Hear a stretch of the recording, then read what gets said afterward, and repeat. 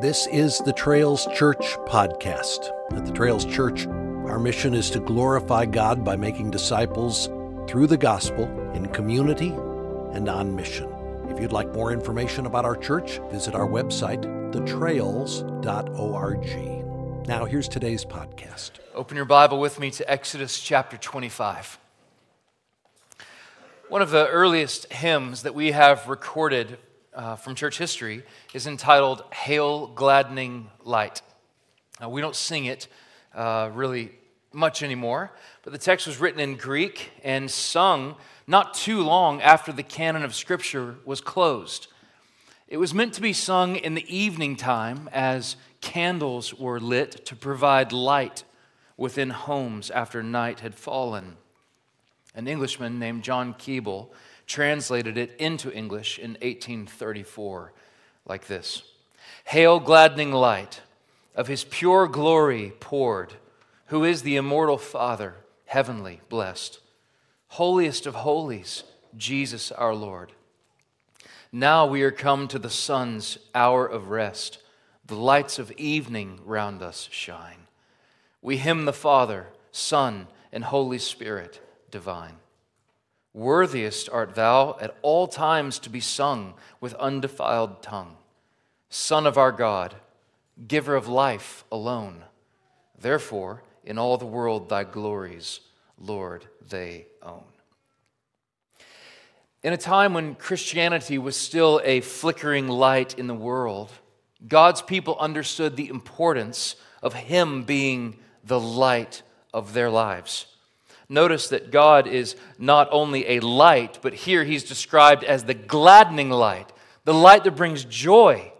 These lamps pointed believers to the one who said in the beginning, "Let there be light." They reminded them of the one who imagined the sun and gave source to its light. And it's no small thing to highlight that in this early hymn, to find Christians singing of the doctrine of the Trinity. Oftentimes it's said, that was created by a council in 325. No, you have early Christians, 2nd century, singing this. And they're giving praise to Jesus as God, the giver of life. Well, in a time when Israel was still a flicking light in the wilderness, they understood the importance of God being the light of their lives. Each step of their journey had been attended by a guiding light. Each night when the sun sank down below the horizon, a pillar of fire lit up the night sky. The pillar reminded them of the one who first blazed his glory in the burning bush before Moses. And of course, even now, where we are in the story, as Israel is assembled at the foot of Mount Sinai, an evening light shone all the time from the top of the mountain. And it was here that God would give to Moses the pattern for the place where God's presence would dwell among His people. So our tour of this tabernacle began by illuminating 3 primary objects listed in Exodus 25. First, the Ark of the Covenant. Last week, we looked at the table of the bread of presence. And today we look at what is called the golden lampstand. Each of these items symbolize in various ways the holiness and gracious presence of God. Let me ask, what does the light of God's presence mean to you? In Exodus 25, 31 to 40, instructions for the golden lampstand are given to Moses. This lamp gave light to the holy place where God's presence would dwell. This sacred piece of furniture contained also, we'll notice, features that resemble that of a tree, like a tree of life. While at the same time, it reminded Israel that God was always near. The light of the tabernacle not only pointed to God's presence among His people, but also pointed to a greater light to come. So I want to organize our thoughts around 3 headings. First, a tree of light and life. Second, the Lord of light and life. And finally, a church of light and life. Would you stand with me? Let's read together Exodus chapter 25, verse 31 to 40. This is God's holy and inerrant word. Though written long ago, it was meant to bring life to us today. You shall make a lampstand of pure gold. The lampstand shall be made of hammered work. Its base, its stem, its cups, its calyxes, and its flowers shall be made of one piece with it. And there shall be 6 branches going out of its sides. 3 branches of the lampstand out of one side of it, and 3 branches of the lampstand out of the other side of it. 3 cups made like almond blossoms, each with calyx and flower on one branch, and 3 cups made like almond blossoms, each with calyx and flower on the other branch. So for the 6 branches going out of the lampstand. And on the lampstand itself there shall be 4 cups made like almond blossoms, with their calyxes and flowers, and a calyx of one piece with it under each pair of the 6 branches going out from the lampstand. Their calyxes and their branches shall be of one piece with it. The whole of it, a single piece of hammered work of pure gold.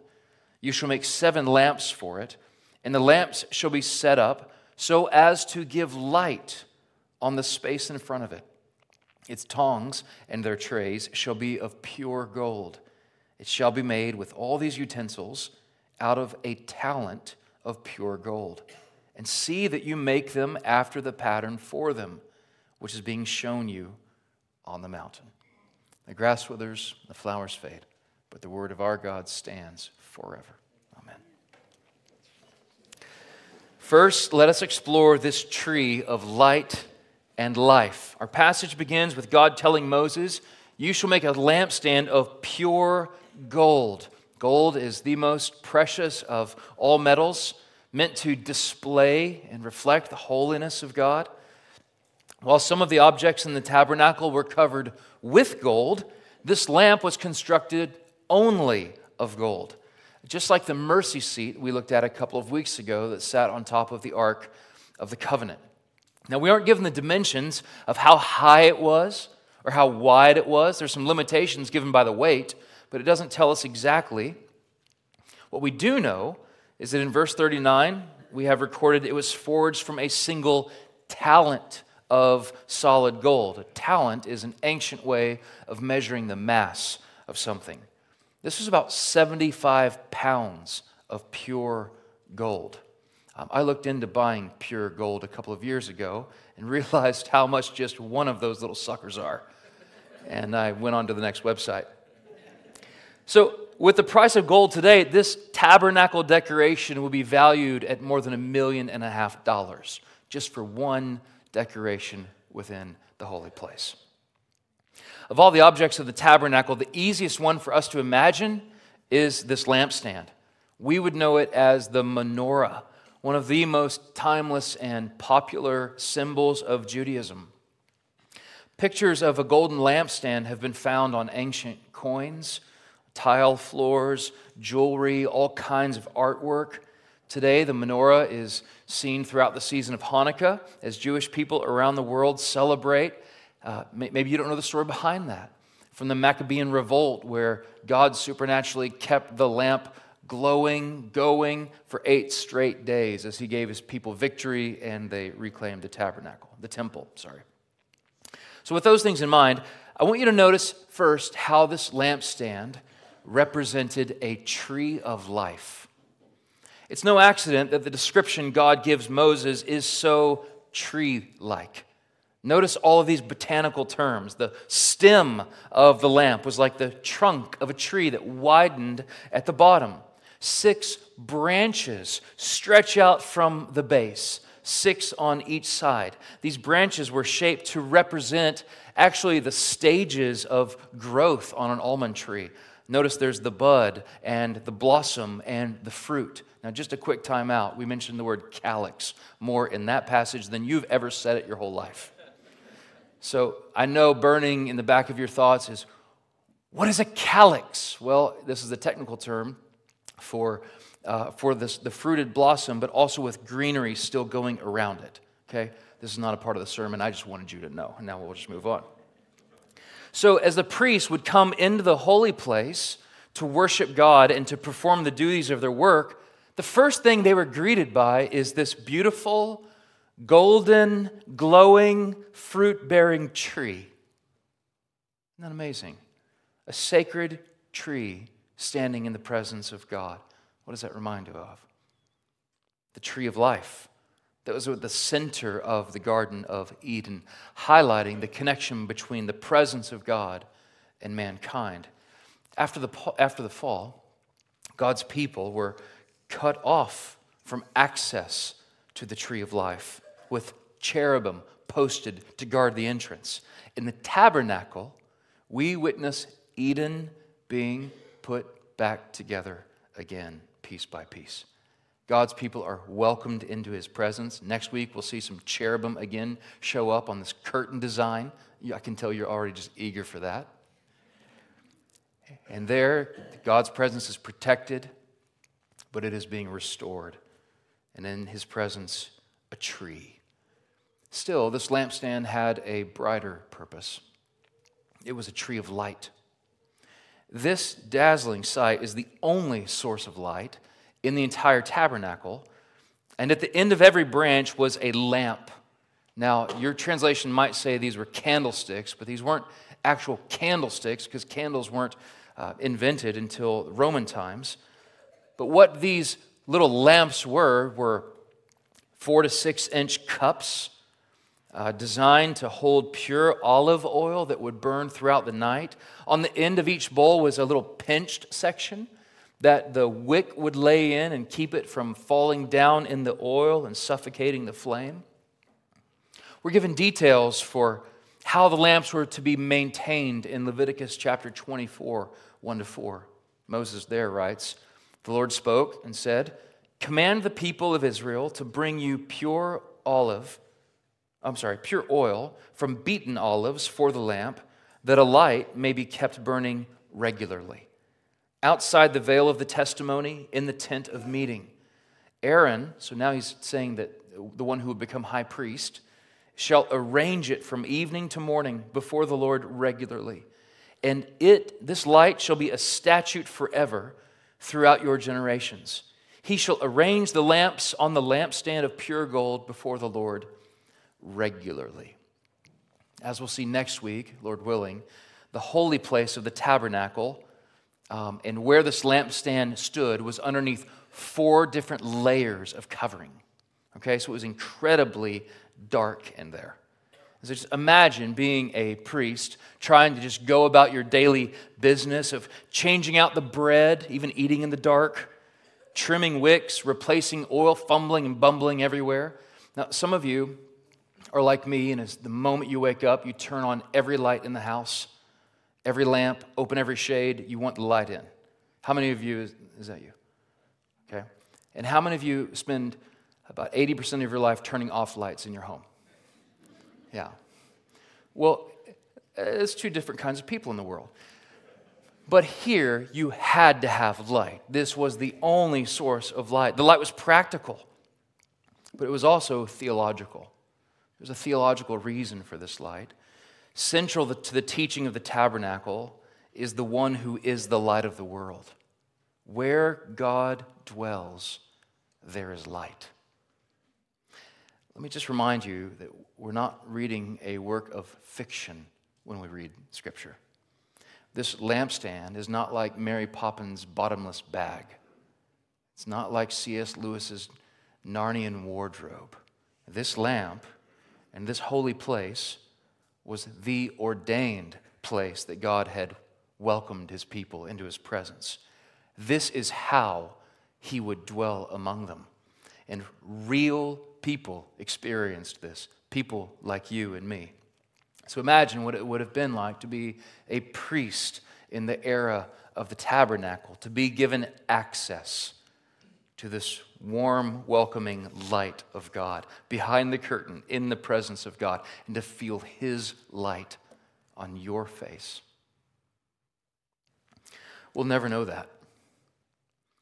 But we have known something far greater. We have known the light of God's presence. We often recite Numbers chapter 6, verse 24 to 26 as our benediction.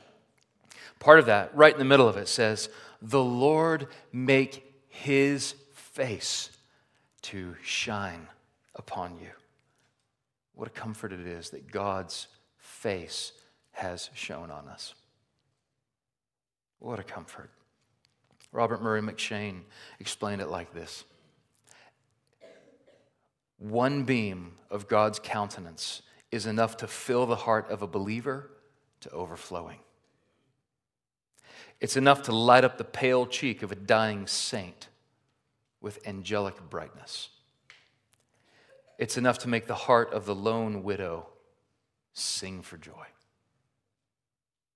Haven't you known the face and the smile of God like that? Does the truth that God's smile has been fixed on you, that his face has been set on you, that his thoughts are yours, does that hit you like the warm glow of the morning sun? I pray it would. Now that we've looked at our passage in its original context, what I want to do is follow that ray of light from this ancient lampstand to Jesus Christ, who is the Lord of light and life.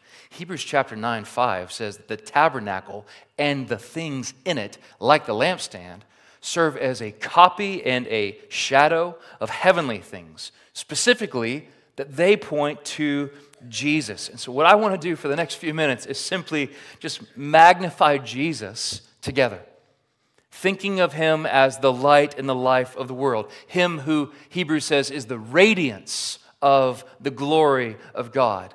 The lampstand showed that the God who tabernacled among them was the source of light and life. It also foreshadows the Son of God who tabernacled among us and who alone is the source of light and life of men. The Gospel of John is glowing with this theme. So what I want to do, technically, so we've done an exposition of that text. This is what it says. Now what I want to do is a little bit of biblical theology. Okay, so we're going to look at the Gospel of John through the two lenses of light and life and just connect this theme. I won't hit all of them. You can do more of that for homework, but I'm just going to hit some things that just jumped out to me. So let me show you first how the New Testament and how the Apostle John shows that Jesus is the light. From the very first words he pens, he began with, "In the beginning was the Word, and the Word was with God, and the Word was God. He was in the beginning with God. All things were made through him, and without him was not anything made that was made. In him was life, and the life was the light of men. The light shines in the darkness, and the darkness has not overcome it."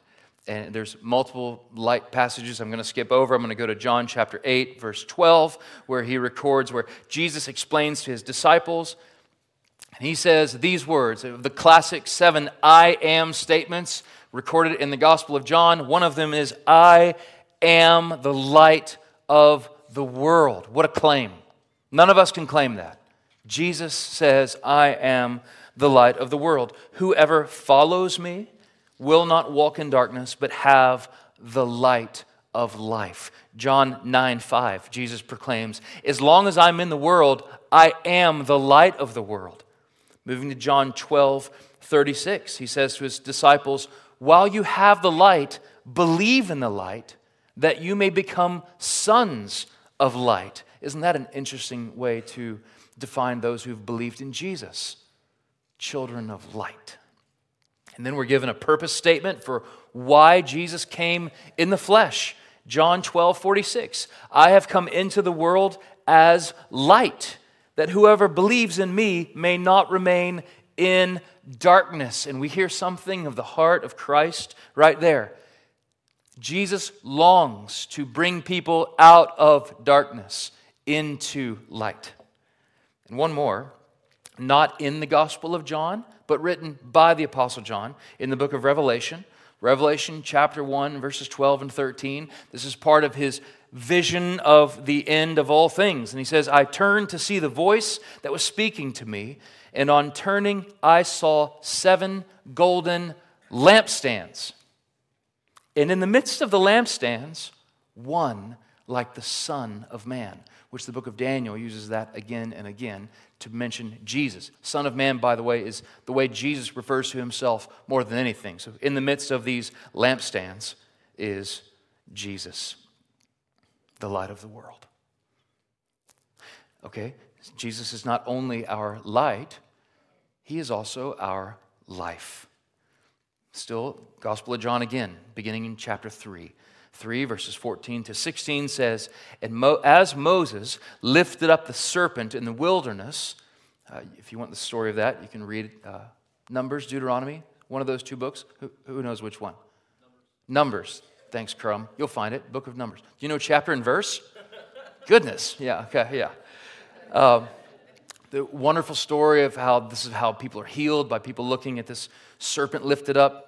So you can read more. "So the Son must be lifted up, that whoever believes in him may have eternal life." Of course, the most quoted passage in Holy Scripture sings with this idea, "For God so loved the world that he gave his only Son, that whoever believes in him should not perish, but have eternal" what? Life. John 3:36, "Whoever believes in the Son has eternal life." John 6:37, "I am the bread of life." We looked at this last week. "Whoever comes to me will never hunger. Whoever believes in me shall never thirst." In John 14:6, Jesus claims to be life itself. He says, "I am the way, I am the truth, and I am the life." There are more still in the Gospel of John, but in this final passage I want to highlight is John's summary statement for why he recorded this whole letter in the first place. John chapter 20, verse 31. He says, "These things I've written so that you may believe that Jesus is the Christ, the Son of God, and by believing have life in his name." Jesus is the everlasting light and life. So let me just pause and address any of you who have not believed in that. Any of you who are still in the darkness of your own sin. The Scripture teaches us that by birth, we're born in darkness, separated from God. We're born loving the darkness and hating the light. We try to do our very best, all we can, to shade our eyes from the truth of who Christ is and constantly run into the shadow of our own sin, making our home there. We're comfortable in the dark. We don't want to be exposed by the beam and truth of who Christ is. But the good news of the gospel is you don't have to stay in the dark. I don't have time to convince you this morning that if you're outside of Christ, you are trapped in the darkness of your sin. But for those of you who feel that this morning, you know that you're trapped in the darkness of your sin and you have no light, no warmth of God. The reason is because you're separated from him by your sin. The good news of the gospel is you don't have to stay there. Come into the light. Well, how do you do that? Believe in the Lord Jesus Christ and receive the light and life of Jesus. Receive the healing and forgiveness that he alone can bring. If you're tired of the dark, step into the light. Step by faith into the light. And still for each of us who are believers in Jesus, while we would have never been allowed to go into this holy place to see this golden lampstand, none of us are in the tribe of Levi. At least we can't prove it. Yet John chapter 1, verses 5 through 7 says, "This is the message we've heard from him and proclaim to you that God is light, and in him is no darkness at all. If we say we have fellowship with him while we walk in darkness, we lie and do not practice the truth. But if we walk in the light, as he is in the light, we have fellowship with one another. And the blood of Jesus, his Son, cleanses us from all sin." So what admonition do we have from this, just trying to magnify the glory of Jesus from the Gospel of John? For you and I, all of us who are in Christ, to walk in the light and life that has been provided for us. Is there anything in your life that would dim your light for Christ? Is there an area of your life that you've left in the dark, comfortably just left there? Well, let's run to the light together. We model that every week when we repent of our sins, where we all come face down and level-footed before the majesty and greatness of a holy God, reminding one another that we are sinners in need of a Savior. We are people of darkness, and we have a great light. And finally, we must understand that because of Christ, we are a people of light and life.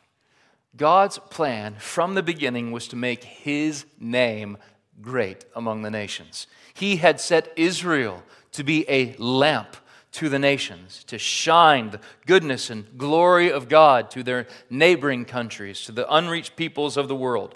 Our mission as the people of God today, as the church, has not changed. We are a people who have been given the light and life of Christ and now called to proclaim it. Our mission statement says that we exist. Why the Trails Church exists is to glorify God by making disciples through the gospel, in community, and on mission. And even the order of all of that is very important. We exist to glorify God. That means worship of God is at the center of why we exist as a fellowship. To glorify God with a specific task of making disciples, baptizing people, teaching them to observe all that Christ has commanded us. That was given to us in Matthew chapter 28. Through the gospel, not through our own means, not through our own power, but through the power of Christ at work in us. In community, where we walk in the light together, where we learn to resist darkness together, and on mission, proclaiming the excellencies of Him who called us out of darkness into marvelous light. In Matthew chapter 5, verse 14, the same Jesus who said He was the light of the world also said, "You are the light of the world." Let your light shine before others, that they may see your good works and give glory to your Father who is in heaven. In this season when our church is still just a new flickering flame here in the world, we must understand the reality of God being the light of our lives and to never get over it, to walk in the light of His grace, to relish in the light of His love, and to hold out to any who would see and hear and put their trust in our God. How good, how marvelous He is. As most of you know, we've begun construction on our new building. It's very exciting. If you haven't driven past there, drive by after church today. There's dirt stuff going up. I don't know what's happening, but there's a lot of dirt being moved around and sand and tractors. As we were preparing for that, as we were just tidying up and deciding from the Grace Baptist building how to store everything, I came across this dusty old sign that said, "Grace Baptist Fellowship, a church on the hill with a story to tell." And I just loved that. It's Matthew 5:14. You are the light of the world. A city on a hill cannot be hidden. Neither do people light a lamp and put it under a basket, but they put it on its stand, and it gives light to everyone in the house. The Lord, in His providence, has placed us, you and me, to live right here for this time, as this wave of people are moving here, many of whom have no hope in this life or hope in death. And the only hope in this life and in death is Jesus Christ, who is the light and life of men. And so I just want to summon us to boldly, courageously, winsomely, humbly, faithfully, regularly. I keep thinking of adverbs. Shine Let this ancient golden lampstand be a reminder to you and me of the God who is the source of light and the God who says to you, you are the light of the world. Let's pray. Father, thank you for your word. Thank you for the way it is a lamp unto our feet and a light unto our path. May we live in its goodness and kindness. In Jesus' name, amen. Thanks for listening to this podcast from The Trails Church. We hope you have been encouraged, equipped, and edified by time spent together in God's Word. And again, if you'd like to find out more about The Trails Church, visit our website, thetrails.org.